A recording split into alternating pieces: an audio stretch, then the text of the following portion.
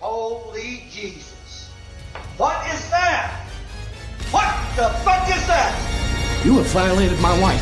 You soiled the sanctity of my home. You know what you are, Stan? You know what you are?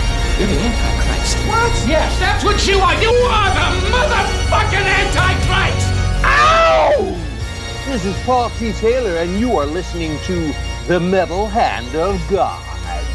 Yeah, baby. Don't worry if you don't make it out alive. We'll give you your money back. Guaranteed.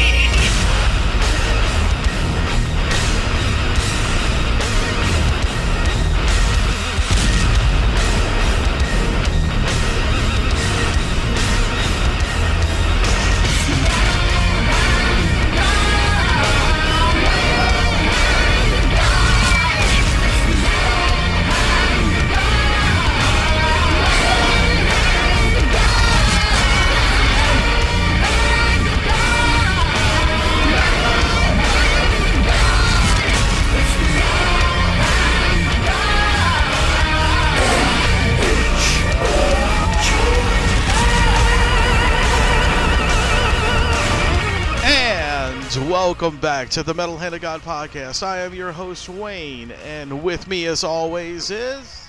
The Rum Guy. How you doing, everybody? Today we have a very amazing guy with us. He's a hip-hop artist. He's a man of every mystery and everything else. President, CEO. Francis. Yep. What's amazing up, career you've had so far. Sage Francis, how you doing, sir? Yeah. I'm doing well. Thank you guys very much. And guys, if you notice the sound is a little different, and if you notice that I am slurring my speech, I am not having a stroke. I just have a really bad echo in my head, and everything else went to shit over here. Like the soundboard burned up and all that good stuff. So I am trying my best to make this work. But that was the metal hand of God coming down and smacking your mixer. That's what it is. That's right. It was like, you can't do this. Smash Absolutely. My shit all up. Well, man, you've got a lot of projects going on from what I understand. But this one thing that caught my attention, Wayne told me all about you, and of course I had to go and look you up and everything. But it was like, and your name sounded familiar to me, and then I looked up Epic Beard Men. This is awesome. Yes. Yeah, man, that was kind of my passion project with B. Dolan, who I had toured with for a decade up until we decided to do a group project. And so that was the last official thing I ever did, which took up about 3 years of my touring life and recording life. And everyone was like, why is it taking you so long to do another Sage Francis album? Well, that's the reason. It was a lot of my time and energy was dedicated to that. Well, is there going to be more to the Epic Beardmen legacy here, or are you going to pull back and just focus on the solo stuff now? Probably just solo stuff, but we have a really interesting remix of a song called the song is called Five Hearts, and then we ended up getting a bunch of different rappers to do different versions of game-related verses on it. Nice. And it's really, really cool. I'm very happy with it. But then we were like, when are we ever going to release this? And what is it going to be part of? And then, the pandemic hit, and it was like, it just never felt like a good time to do that. So right. I think if we get one more interesting or unique song together, we could put out a 7-inch, but we're not going to be touring as the Epic Beardmen probably ever. We'll do a New England show or two, but that's not in the plans. Oh man, it's awesome though. Yeah, it sounded great. Love it. I mean, it was our fun stuff. Both of us are heady artists, and a lot of our material is angry or brooding, and then Epic Beardmen was our excuse to just have more fun and a more party-ish vibe, even though a lot of it isn't. Yeah, but a lot of it is, and it just wasn't the kind of thing we could live off of. We can live off of our solo careers, but then when we dedicate too much time to the group project, not only do we double our expenses, but we split our profits in half, and then we're realizing, man, I'm like bleeding money here. So it's Right. yeah, as much as I love it and we love each other, is not sustainable. I'd love to do stuff just for fun, and I don't plan on ever touring around an album ever again. So I think we are in a great position just to make stuff for fun and release it. Everyone listens to music for free anyways, so Right. I mean, So yeah. So you said we don't have to. You're not going to tour again? Not with the Epic Beard Man. No, it's doubtful I'll ever really tour the way I've toured for the last 20 years again. Wow. Yeah, I'm just, even before the pandemic hit, I was preparing myself for that transition, and then I was basically forced into the transition by the pandemic. I had to cancel a whole year's worth of shows, or 6 months worth of shows. I lost money on that. I lost momentum. I lost inertia. I lost interest, and Right. I also gained a baby boy. Yeah, I congratulations. saw that. That's amazing. Yeah, all those things factor in where I realize, wow, there's no way I could feel comfortable leaving for a month or even a week. I don't think. I mean, at some point, maybe I could pull off a week, but he's growing and developing so quickly. And it's just my life force now. It really, as hard as my day-to-day activities are with just trying to juggle a billion things, I hold my son for, 20 minutes and I feel totally rejuvenated and like life makes sense again, and I can go about my tasks with a better mood. And this is nothing I've ever experienced my whole life. So all my gears are just in different orders and working differently. I completely understand where you're coming from. My son is now 5, and I had him and everything changed. Everything. The priorities become in a different order, Yeah. And yeah, I can't even imagine. I mean, because I'm also raising 2 older girls, and they're going to school, and we live in an area where my wife and I live in an area where we don't have friends or family around, so it's not like we get much outside help. So we're really just shouldering all the responsibilities, and I'd also feel like an asshole if I just left like, hey, good luck taking care of everything all by yourself. Bye. have a good month. Yeah. Well, that's very modern of you. It's loving life. What are you up to? No, I can't do that. Well, I'm glad I got to see you when you were out here in New Orleans. You played at the Southport Hall, and I got to see you over there. This was when was years that? ago. This was years ago, probably about 3 or 4 years ago. Okay, was it with Epic Beard Man? No, it was with you. It was just Shades Fantress. Okay, solo stuff. Yeah. Yeah, I love New Orleans. I really, really love it. It was a fun show, man. I really enjoyed it. But well, you've got the. That's whole, one of the spots. I'm sorry. Go ahead, sir. Well, I was just going to say, for what I do, for the independent hip hop stuff, which really kicked off in the early 2000s, New Orleans was one of our main spots to go to. But a lot of southern states, it just became more and more difficult to play. But I'll always make an extra effort to go to New Orleans just because I love that city so much. It's just so unique. And I just get good feelings there. It's tight. That's a good spot. Yeah, man. The city's always great to play in, always. And I get that from other musicians as well. They say the same thing. Like, we always make the effort to try to get into New Orleans, no matter where we're at. Yeah, and it's not easy. It's kind of a pain in the butt to do that if you're routing a tour. But yeah, you make the exception for New Orleans. That's funny. Yeah. I'm glad you're not the only one that says that. That's great. Well, what was the step for you that made you get drawn towards the hip hop, the genre of hip hop? What was it about that called to you? Yeah, because it wasn't. I'm not from a hip hop heavy area. I was raised in Rhode Island, and we were kind of in between Boston and New York City. So we did get some stuff. I mean, this is well before the internet. The only way you would have access to the music was through the radio or magazines. Sometimes would cover some hip hop stuff. Eventually, Yo MTV Raps was a huge deal, which I don't think people mention nearly enough. How influential and important Yo MTV Raps was for making real good hip hop accessible to people all over the world.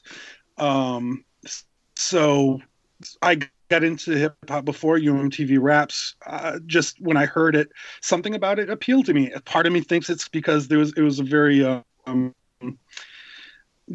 the fact that it's rhyme heavy, and it was simplistic enough where I could understand what they're saying, and it was different enough where I knew it wasn't all the other stuff I was hearing, which I didn't really enjoy all that much. And I was super drawn to hip hop, just the aesthetic of it, just the style of it, the mystery of it, not really understanding what was going on, but trying to figure it out. So I became what I think a lot of kids do with the comic books. I did that with hip hop, where I just consumed as much of it as I could. And like, you're trying to figure out, well, how does this fit into that? How does he work with that person? How do these things go? How come this guy is an enemy with that guy? What are they talking about? You know, all that stuff kind of captured my imagination, and I tried to participate in it as much as I could. I trying to figure it out, you know, rapping, how to record myself, how to make songs, and how to even find it. That was part of the scavenger hunt, was like, where the hell do I get more of this? It's not like there was even a hip hop section in record stores. Not at the time, no. There wasn't. Yeah, I mean, think about it, dude. Between, you know, when hip hop was just coming around and the underground metal scene, they never had any of that stuff in the stores. You couldn't find that. It was like you had to go to magazines to order the albums or whatever. Yeah. You know? Right. Or if you were lucky enough, your dad was part of like the Columbia House Records, and they had maybe one or two for a penny on there that you were like, oh, look, I heard of these guys. Let's try this. I still owe those suckers money. Yeah, me too. They have a funny story to them. I'm sure there's some documentary out there about how bullshit their whole system was, but I don't know much about it. I can remember a while back I came across a story about how they were like, everyone was curious, like, how is it possible I can get all these albums for a penny? You know, like, either like what kind of scam they were running. It wasn't a scam, but there was some kind of fuckery about. Oh yeah. Do you remember they had to do the loop, you man? That was what it was. Do you remember when you got the package in the mail for Columbia House, you had the book sheet of, they looked like postage stamps. Yes. You lick them and stick them. I used to go through all of them and find the ones that had the coolest freaking artwork, and then I would go to the library in the town next to me and have them blow them up as big as they could to try to make posters because it was too cheap to buy them. That's awesome. Yeah, DIY MFS right there. Hell yeah! All my posters in my room look like postage stamps, just really big. Oh fuck, that's very great. crisp too. Very. Yeah. Sure, yeah. Those wonderful printers they had at the time. It was like, you know, yeah. It was great. No, but I mean, you've got an interesting formula for the way you lay out your lyrics, and it's a very smooth way you do it. Is it something you've well, of course, you've had to have worked on it for a long time, but did it come natural to you that way, or was it just something that you had to actually put time in to figure out your specific flow? Yeah, it took a long time, and I'm still developing it. It's just always trying to improve and build upon the craft that I'm excited by. So I would say even my earlier recordings, it's not my voice just yet. At some point I did develop what I think is the Sage Francis voice, and the more I do it, the more I think about words, the more I connect rhyming sounds and having stuff all make sense and not forcing a bad sentence just because it rhymes. You know, like I figured out a thing that I'm comfortable with and that works for me and that I think is dope and unique. That is important, I think, when you're involved in any craft, for you to find your own voice. And it's not something that just comes naturally, because you're going to fuck up. You know, you're going to be bad at first. You're going to have to figure out why. You know, like you'll have the urge to do the easy thing and you think, damn, I'm so dope, I'll just do this easy thing. Everyone's going to love it. And then you look back on it and you're like, oh, that's kind of cringy. That's not me. I don't like that. You know, so eventually I think what was important for me was being exposed to the spoken word scene and having access to performers who were comfortable with vulnerable material, which was the dynamic opposite of the bravado of hip hop, and talking about things that just would give me goosebumps because it was so personal and I could relate to it so hard. I was like, man, yeah. I wonder if I can. At first, I try to like live two different lives. I would live the spoken word life, and I would live the hip hop life. But eventually, I started merging the two until, and I would say right before my first studio album, which was Personal Journals.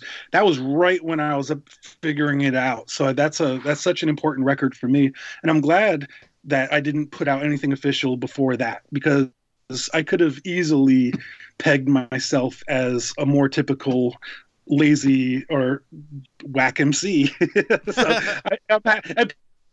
a lot of hip hop at the time was like, this ain't even hip hop. You know, like I can remember fucking Nasty Man was the publicity company, which they did stuff for the Beastie Boys. Yeah. And that's why they have the album Hello Nasty. And they showed Mike D my Personal Journals album, and he listened to it, and apparently he said, this ain't hip hop. Wow. So, and you know, like I grew up adoring the Beastie Boys, and Paul's Boutique is one of my favorite albums of all time. Awesome. You know, like, yeah, when I heard that, instead of feeling insulted, I kind of just grinned. It made me happy in a weird way. I was like, okay, you don't see it as hip hop, but what the fuck do you do? Like, no. Right. Yeah. Well, but so you anyways, know what? You also can say, hey, you know, he listened to my record. Yeah. You know, that's cool. I mean, I don't care if he listens to it and likes it or not. I think the fact that I was a white MC when other white rappers were listening to stuff like that, especially back then when everyone was trying to own the whole I'm the only good white MC type, you know, accolade. That we're just in a whole different time now, and I don't know. He was also, when I first tried to move to New York City in 1996. I was such a dumb kid. I was so dumb. I didn't know shit. I just knew I thought I had to move to New York City if I was ever going to have a rap career. And I remember getting off of a bus, or maybe it was out of a cab, and the first fucking person I saw was Mike D. What? Oh wow! And Mike D was getting into a cab, and I was like shell shocked. I was just frozen stiff. I was like, yo, I was like, I love your music. I said, I'm a rapper. I come from Rhode Island. I just moved here. Can you give me any pointers? And he was like, yeah, you should check out Fat Beats Records. And yeah, I think that was it. He just was like getting into his cab and trying to get away. Yeah. Like, all right. So that's the next spot I hit up. In fact, Fat Beats ended up being the first people who put out my first 12-inch in 1999. Dude, that's awesome. That is so cool, though. That's a really weird coincidence, right? You get out your cab and here's super Mike D, weird, dude. super weird.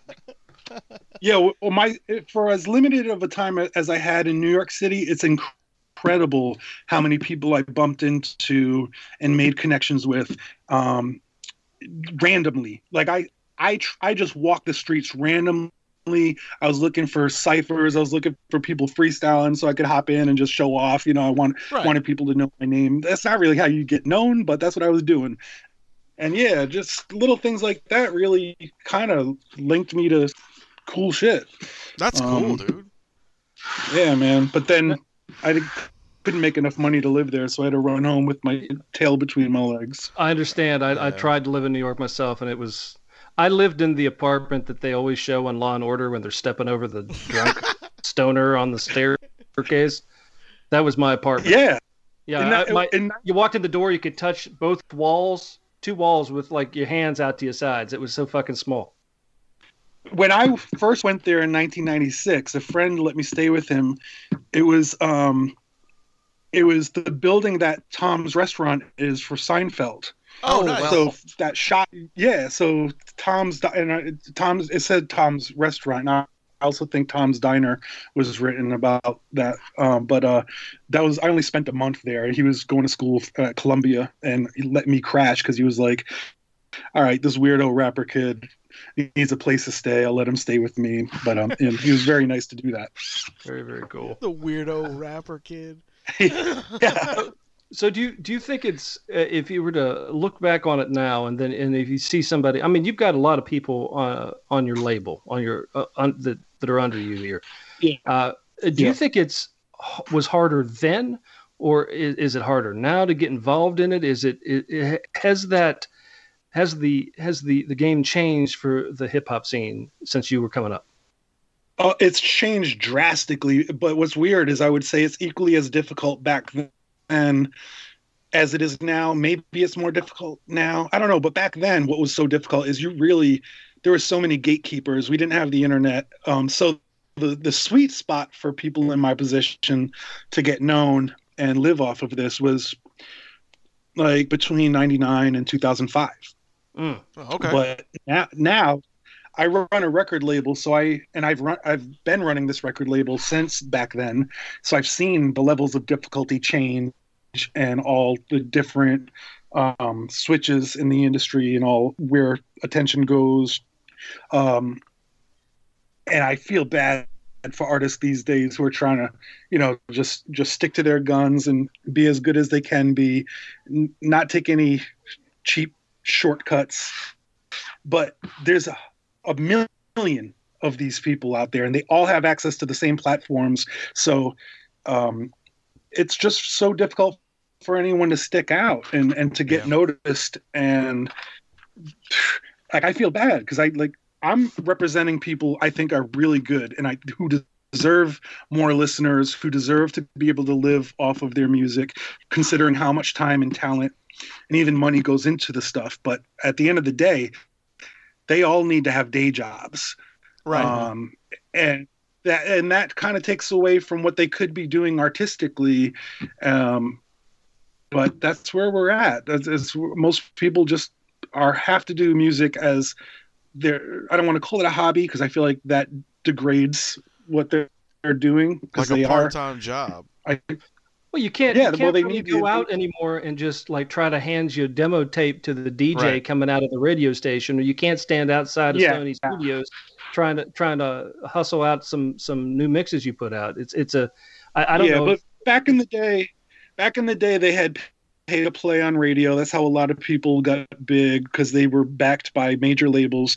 And now they also have pay to play on Spotify. Really? Yes. So only there's these huge playlists that people can pay to get access and be put on these playlists so that they are in front of more eyes and in front of more ears, which greatly increases their chances of getting a fan base and amassing a following. And so the more things change, the more they stay the same. I get you. But like I said, there was that sweet spot in starting in the late 90s where, as much as we cursed it, Napster was huge. Oh yeah. For our exposure, because for us who didn't have distribution deals, didn't have the money to even make enough product in order to reach all corners of the world, suddenly there's Napster. And if you were able to do anything that made people aware of your name, they type in your name, boom, whatever stuff that you uploaded to Napster, or if someone ripped it, it's there for the taking. And that was a bittersweet thing for me, because I love the fact that people could get my music anywhere, but I also wanted to live off my music. So I was like, please just buy it if you like it. Yeah. It was back then catch-22. You know? Yeah. It was good for one way and it was terrible for another. And I mean, I get it, guys like yourself that are trying to push your music and, you know, to make people buy. But when there's guys like Metallica who are making millions already that are bitching about one song that's been on the radio for like 10 years, you know, it's kind of sad to see that point. But like, I understand the indie artists. I remember that all.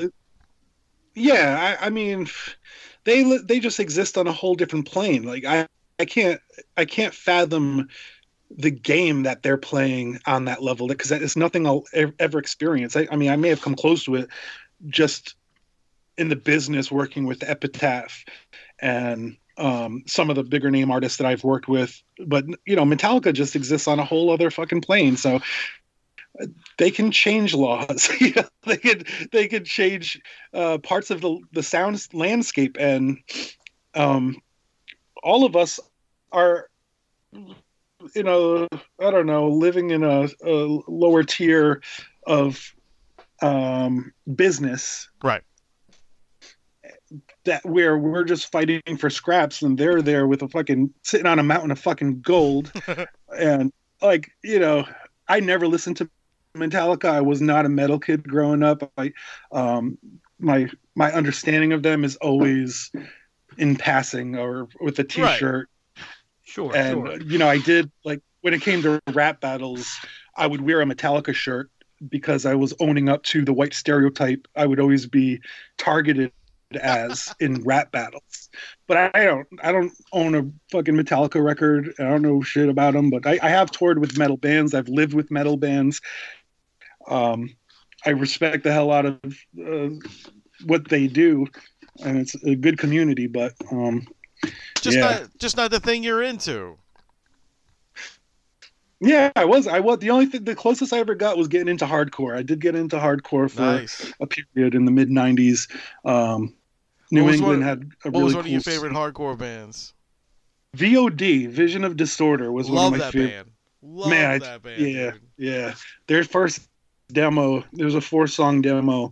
I still play it like occasionally. It gets me pretty excited. Man, dude, look, VOD. I've always wanted to see that band live and never get a chance to. Those dudes were so fun. Yeah, I did get to see them live, and my nose got smacked. I almost broke my nose in the pit. Yeah. The old hardcore bands, man. Like I was big into Sick of It All and Youth of Today and that New York style. You know, the New York hardcore guys. Yeah, that's all the stuff that I was into. Yeah, and I was kind of forced into it by college friends who knew that I only listened exclusively to hip hop, and they're like, "We got to get you to these shows, man." And if they didn't take me to those shows, I would not have ever developed the DIY ethic that I did, because I learned it from hardcore. I learned it from the punk scene. Yeah, those dudes, if they didn't have a show, they'd make one. You know, if they could write your name on a T-shirt with a marker and sell it to people for $1, you know? Yeah. That's what they did.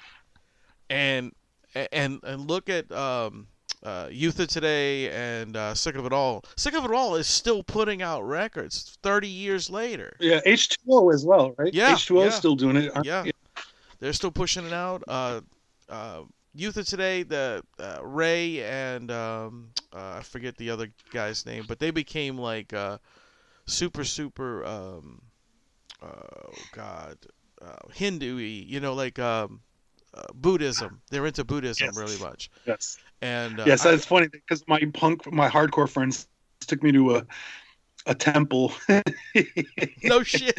And that was just the thing. That was part of the whole thing. Like they all wanted to get the necklace, you know. They wanted so we'd go in, you'd have to take your shoes off, and then they'd feed you vegetarian food or vegan food. And I remember I was so scared. I was like, this is satanic. And I ran out. I left my friends in there by themselves. I was like, I'm not doing that. But I had no idea what the hell was going on. I've learned a lot since then, but it's funny to remember how I was like, this is unfamiliar to me and I'm scared. I'm out. Yeah, Ray is a very cool guy. He's supposed to come on the show pretty soon. But he's always in India and doing all these things with his teachings, which is really freaking cool.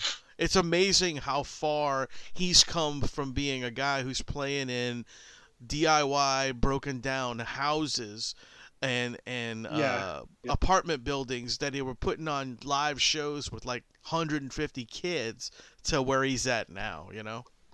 Yeah, I think I heard did he do Joe Rogan's podcast? Because I feel like I heard. Yeah, okay, I listened to that. Yeah, that's very, very cool stuff. Yeah, man, those guys. Some of those guys are. I'm surprised they're still alive. I mean, think about like the guy.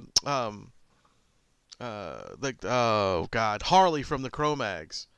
That dude has been through some shit and he's still putting out music, which is great. Yeah, some people just are cut from that indestructible cloth. Keith Richards is still alive, man. It's like no, he's some not. people just have that. He died back in '78. Is that the clone? Is that the replacement? They just keep putting him on stage. That's all it is. They just keep pumping him through something. But no, since you decided not to do the tour thing anymore. I mean, is the projects you have coming up? I mean, what you mentioned before we really started that you may not be able to talk about a lot of them, but I mean, what do you got going on? I know you have something going on because you're too damn busy not to. Right. Yeah. A few years ago, I started working on my next solo album, and I have 100 beats to work with that I love. And I was recording in my house in Rhode Island, which I also ran my record label out of. And then I had to move to Connecticut and leave my studio behind. And then I tried moving my studio from Rhode Island to my home in Connecticut. And it's not set up yet still, like all these years later. It's just been so much has happened since I moved. And I just put all projects on hold, although I'm facilitating several projects that are happening through Strange Famous Records. So as I prepare to do my solo album, I'm also considering another solo album, and I'm part of different kind of compilation albums because we work with several beat makers who just will put together, especially during the pandemic, this became very popular. They would make a full instrumental album, and then they're like, who wants to rap on it? So we would reach out to all the MCs we work with, and all the rappers, would get access to the beats, and then they would send their verses, and then we'd have to figure out how to compile them all together. But sometimes this would branch off into solo projects with just the rapper and the producer. The main producer, his name's Prolific, the guy who's been doing a lot of the stuff. But Prolific is changing his name. I've been working with him since the early 2000s, but he's decided he's in this transition in life where he needs to use a new name. So I don't want to speak on it yet because that should be his responsibility. Right. But he's cranking out so much shit that it's just crazy. There's two other producers that I work with who also hit me up with the same concept. It's like, here's all the beats, here's what I want to do, and then I'm thinking about who could get on it. But it's that kind of thing where it's very I don't know if I want these to come across as cohesive projects, not piecemeal projects, and not mixtape projects. So it's going to take a little bit more I don't know, meddling and me fidgeting about and figuring out how to make it all work the way it needs to work. But here's where we're at. I mean, after we all spend so much time alone in our own home studios, most people were just working on different types of music and beats, and now we want to figure out how to eventually release it, even though still there's no promise of touring. Right. There's no promise of doing live shows. So it's all felt way too up in the air for me to consider doing. Like I'm not going to be pressing any like great amounts of physical product. So people are consuming music through digital media, and that makes it easier and harder. that makes it easier to get your music out there, but it makes it harder for you to really get recognized and get monetary value out of the support from people. Because even people think because they pay for a Spotify subscription that they're supporting the artist they listen to, and it doesn't work like that, baby. Well, do you think there's going to be a change like there was with what was it, maybe 10, 15, I don't even know how many years ago when iTunes was really kicking stuff out and they started doing the charging for, it was like 99 cents a song. Do you see another change when it comes to being able to get artists the money that they're owed with these songs that are out there? I know there's a lot of grumbling about it. I don't know if the change is going to actually happen without some type of better organization on the musician's part. And I feel like it could be the kind of thing where if you listen to an album, like a particular album, once all the way through, twice all the way through, maybe the third time you get prompted to say, hey, you want to keep listening to this and have it as part of your library, pay a certain amount. I can see that as a viable option. I can see people saying like, all right, yeah, that makes sense. Or else, just like news websites do that with their paywalls where you can read 3 free articles. And then they're like, if you want to get more access to our intellectual property, you got to pay this amount.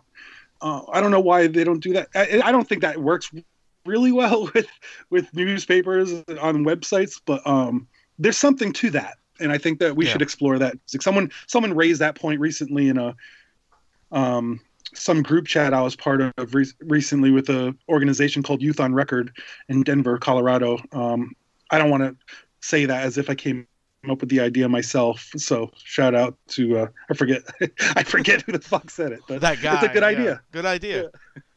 That is a good idea because I can see is the first attempt worked for a little while.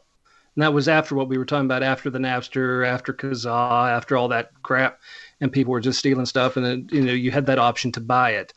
But I think it's kind of the technology's moved so fast, and there's so many different doors in the room to get into and out of really quickly that there's no line of sight, there's no focus on actually this is where you go to get your music, and this is what it costs.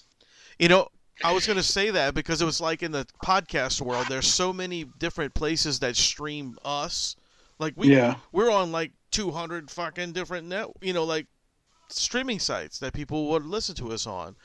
And there's no one focus. If there was more like, okay, so do you think it should be? You think it should be streamlined into one service? Maybe not one service, maybe like maybe a system, sort of a. I think it needs to be more of a formula that you can have a company that does it. You can form a company that does it, but there's a formula, and just because you own the site that has your music on it, somebody has a site that has your music on it, doesn't mean that they get paid and you don't. If anything, you're basically. I would be holding somebody else's intellectual properties in my hand. And so Joe Blow comes over and says, hey, I'd like to get some of that. Be like, all right, well, I can't say I'm going to charge, you like $2 for this song. Right. Or 50% of it. All I should be getting is, my percentage. It should be a percentage, but the artist's rights to that music needs to be looked at a little bit more closely and should be actually respected a bit more. And they say, oh, here, to the artist, I did this. I had your song in my library of stuff and someone purchased it. So here's your money. And then I get my whatever percentage of it. Why would they purchase it though? That's the thing. That's the thing. It's why would they purchase it at this point? Because there's so many ways of getting it without purchasing it. That's what I'm saying, though. There needs to be some sort of massive overhaul of the internet system when it comes to rights of music, of art, of everything. It's I can go on a laptop right now, like right click, save as picture, boom, right click, boom, I just downloaded your song. Yeah, but I mean, you run out of, like, we got to a point where people stopped wanting to eat up their data, so that's why streaming services are so popular, because you don't own it, but also you're not running out of space, and you can always access it if you want. But it's the illusion of being able to access whatever you want, when the truth of the matter is there's a lot of limitations to the streaming services, and there's a lot of music you cannot find on streaming services. Yeah. But shouldn't it be more like the old radio station days, where if I was playing an artist song, they got a royalty from it? I think so. Well, they do that. It's just not fair. It's not fair the way they split it up. The way what Spotify pays out per stream is obscene. Oh, and that's it almost makes it makes me harken back to the iTunes days where I was like shaking my fist at them taking 40% of a cut when someone would pay $1 for a song. I was like, why do you deserve 40% of that dollar just because you hosted it on your fucking website? Right. But now I'm like, man, I'd really like to have that deal again. But no, it's I'm always looking back at things I was mad at before, and now I'm wishing I kind of had that again. But maybe that's what there's we need better to do. ways. Maybe we need to go back to the older way of thinking about it. It seemed to be shitty then, but it could be as it is now. It might be a bit more fair in the way. More so than what a lot of these sites are paying out now. Fair is going to be determined by the listenership, and the majority of people really don't give a shit. Like they don't care. The majority of people are determining what services are most used, and if they get told they're going to have to say go from $10 per month to $20 per month, just so that artists can be compensated fairly, then those services risk losing their subscription base, and some other service will pop up. So I guess what would need to happen is that it would have to be a law. It would have to be a law. Yeah. That you have to pay a certain amount for every stream or whatever. This is well beyond my depth, but that's where we're going. That's certainly, if we're looking towards things being fair, that's what we got to do.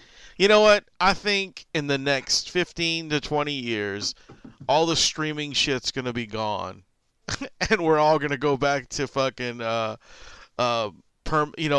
physical merchandise. Perhaps. I hope so, because I got like a garage full of CDs. Oh yeah, dude. Look, for real. Like, Wayne Bell Bottoms are back. Anything's possible. Hey, look, I'm telling you the truth. I mean, think about it. Everything makes a comeback, right? Look, people are going apeshit over vinyl and cassettes. People are going crazy over VHS tapes. And I'm going, guys. Those things. Sorry, but those things are going to continue no matter what. There's always going to be a portion of people who are collectors, right. and there's going to be the novelty of owning something physical. When so much of our life is digital, but you're like, hey man, I got this fucking Sage Francis tape. Right, like, what? Right, exactly. Yeah. And I will be that dude. Like I dig having the actual CD or the cassette or whatever. You know, I like having the physical property, because if I'm going to a streaming site and I have to hunt for a fucking song, whether I know I can just go in my other room and grab the CD and it's right there. What's sad for me is a lot of the way, big way I was able to fund the record label was by selling my mixtapes, but my mixtapes consisted of other people's music, me rapping over stuff I didn't own. So it really was outlaw music. It was really like not meant for mass consumption. It really was something to sell at a show that was unique, that you could only get there. So tons of that material I can't I can't put it on streaming services. It's not accessible to almost anybody. So I'd love, and we always make our physical product available on Strange Famous. It's going to always be there as long as we are a company. But I don't think it's ever going to go back to the way we once enjoyed, because I think streaming is just every single day it gets more and more common, and access to internet. Maybe at some point people won't even be paying for internet connections. It'll just be a public utility that is available to everybody. So there's going to be other things at play. You know what's going to happen is Snake Plissken is going to go, and he's going to make this whole country just go under one big EMP pulse, and everything's going to get erased. It's going to suck. That's what I'm afraid of. But hey, what do I know? I'm getting old. Yeah, I'm an old man too. I feel every time we get into a conversation like this, I always feel like me and Rum are the guys that are like, get off my grass. Yeah, get off my grass. But I wanted to ask you one thing though, which is really, really cool that I've noticed with some of your videos, is you have some really cool animated videos that you've done. Yes. I love the animated videos because I hate rapping in front of a camera. And I'm very lucky. Like when rapping into a camera feels like the corniest shit ever. It just doesn't feel right. So I'm lucky to have animators out there who are willing to work with me and put together material that doesn't mimic what I'm saying necessarily, because they can tell their own story and still stick to the theme of the song. I love that. It's just incredibly time consuming and expensive to do that, but I'm so proud of all those animated videos. Yeah, they're awesome, dude. Like I love watching them. Orpheus, like this dude Orpheus from the UK. He's also a producer. He does incredible videos.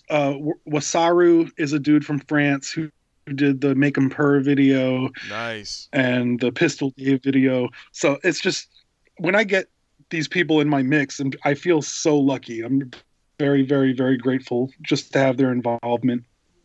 Yeah, we have a friend of ours who draws for IDW and a few other comic book companies, and we actually have 2 or 3 guys, but we do prints and pictures for ourselves, and he does all the artwork for us, and it's I know how you feel when you're saying you're blessed to have these guys in your life, and yeah, dude, to have those dudes work on pieces for us, it's awesome.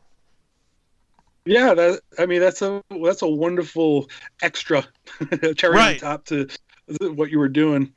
Videos was never my thing, and I didn't come up. It's weird how they became like a song wasn't official unless it had a video to it. Like that's something more recently that came about. But when I was coming up, it was rare that you'd even know what a rapper looked like, especially in underground hip hop. So you didn't know who was white, you didn't know who was black. It was kind of like you had to wonder unless they explicitly stated it. Yeah. And I never made songs with a video in mind. So the first songs of mine that went viral, like Makeshift Patriot, I never in a million years was thinking of doing a video for it. I just wanted people to listen to the words, not get distracted by any visuals. So thankfully I came up during that era, but then eventually right when YouTube hit in 2005 and it became more common for underground artists to have visuals accompanying their music, we were like, So at first videos would cost $10,000. Yeah. If you wanted a legit video, because the technology wasn't as good as it is now, and there was usually production companies you'd have to work with, and man, that's a heck of a fucking expense. Like you better pick the right song, it better be a kick-ass video, and it better garner you a big following, or else that is a waste of money. A lot of money. Now we have technology is easy enough where a lot of people can just edit on their own on their computer, and even use an iPhone or an Android to film. You'll get quality out of that. You can really do some really good shit for a low cost. So that's why I guess it's just more common that you'll see videos now, but that it just is not part of my musical DNA. Yeah. Even though I it's completely understand. Man, I'm sorry, Rob. Go ahead. I just was going to ask one more quick question before we end up wrapping this up soon. Is it just I was curious, are you the cool dad though? I mean, you've got kids in your life. Do they look at you and go, man, I have the coolest dad, or whatever? No, I want to like spring it on them at some point that I'm cool. Like I want it to be a surprise. I want them to just, because I'm really, unfortunately, the rules and regulations guy. Same. And it pains me because that's not my spirit. Same. But this little human is growing up, and I know what they're going to encounter in this world, so I need to instill in them certain things that I know are frustrating, and when it's always coming from me, I'm going to be that dad until, like, maybe when they're 14 or 15, or I probably have to do it before then, because they'll be able to figure out how to search my stuff online. Right. But like when they have friends over, I'm just gonna like bust out a DJ and a sound system and fucking rap and embarrass them, like straight up embarrass my kids. And I've got dance moves that go with all this stuff. I'm like kind of building this concert in my mind that the unveiling of like quote unquote cool dad. Here I come. I think it really needs to happen for that Sweet 16 party, that pinnacle moment. It needs to happen then. Currently, they think I'm a T-shirt salesman, which is not far from the truth. Oh, that's awesome. That's so good. My 5-year-old will try to get on the podcast, so it's pretty funny. Like he'll come in the room and try to talk to everybody. Yeah. Hey, we could have done that next time. Yeah, well, next time for sure, because next time I'll have a better my new board up, and I won't sound like an asshole. But yeah, man.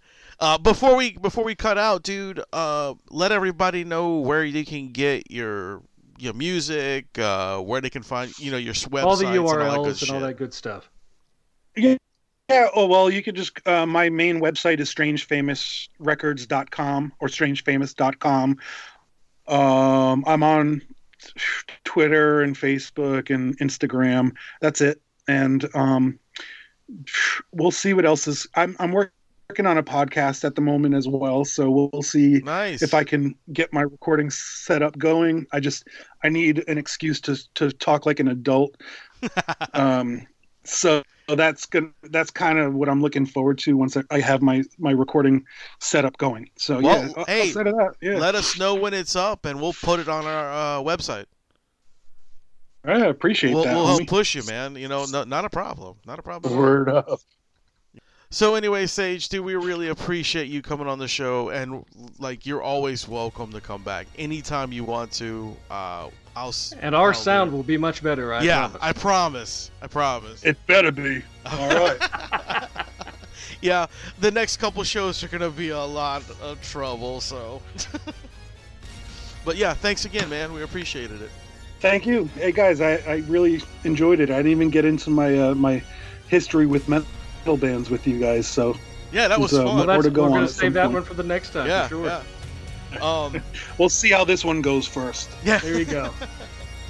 But all right, guys. Well, I was your host, Wayne. I'm the rum guy. And as always, remember to keep it metal.